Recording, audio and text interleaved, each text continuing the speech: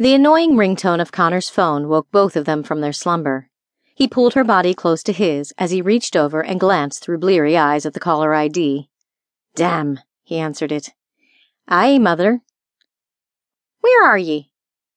"Jackson, Texas." His voice was gruff. "Do you have the demon girl?"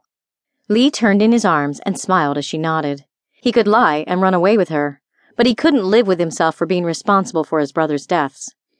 "Aye, but there is a little problem." "What is that?" "She's my true mate."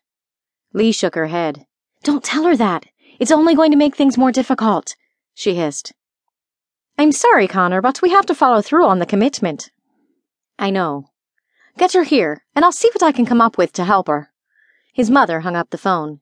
He turned to his angered mate. She looked adorable with fire in her cheeks. He kissed her nose. "Mother will find a way to help us." He got out of bed, and she followed suit. They both got dressed and were back on the road in record time.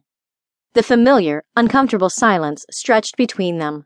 Connor felt guilt over his decision and duty, and Lee didn't know what to think about the change in her circumstances. Only a few days ago she was hunting demons with a mortal lifespan, snubbing her father every chance she got, and protecting the humans in the process. Initially she had no intentions of settling down. Even when she suggested the possibility, it was more of a distraction technique to get away from him. But the tattoo on her neck and the mental link to his mind reconfirmed they were mated. Mated to an immortal that was turning her over to the supernatural authorities and quite possibly to her death sentence. How did she go from self-serving demon succubus to self-sacrificing dragon's mate in one day? How did she find herself in these seriously messed up circumstances, ones that if they managed to survive would possibly bind them closer or leave one of them dead? "Will you help me hunt demons when this is over?" She needed to make plans for a future they might never have, just to give her some hope. She knew the demon Hope. They were cousins, and she really disliked the woman and her false promises. But right now, she needed to feel hope for their future. She needed something to look forward to. "I'm a bounty hunter, lass. I hunt whatever comes across my desk." "So is that a yes?"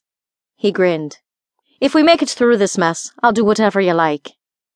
"And children?" She looked at him. "My mother died because the human and demon biology didn't blend well. Will we be able to have children?"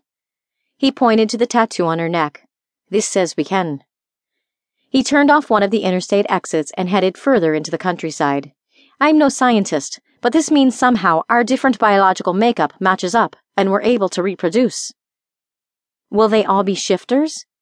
"My mother and father produced a mixture of skinwalkers, druids, and dragon shifters. So I guess there's a 50-50 chance we'll have one or the other." He looked at her. "Does that mean you want children?" She shook her head and shrugged her shoulders. "I don't know, but I want the potential to have them if we want." He turned off the asphalt road onto a dirt one. "I'd like them someday." He was trying to play it cool. He wanted them right away, and many, but he didn't want to scare her off. She looked around at the scenery. There was nothing around but fields of crops and belts of trees. "You live out in the middle of nowhere." He nodded. "Yes, my family have been the protectors of this portal for centuries." "But your accent." "I was raised in Scotland, when our uncle and his wife passed without having offspring to take over," he explained. "It must be nice to have family pride." "Aye, good and bad. I did not want to come here initially." "I'm glad you did." She grinned and turned her head before he saw her blush. She was far from shy, but he made her feel like she was a teenager again. "Be careful with your words, my sweet, or I may have to pull over this car and show you how glad I am that I came here too." It was only a few more minutes before they pulled up to the pretty little farmhouse.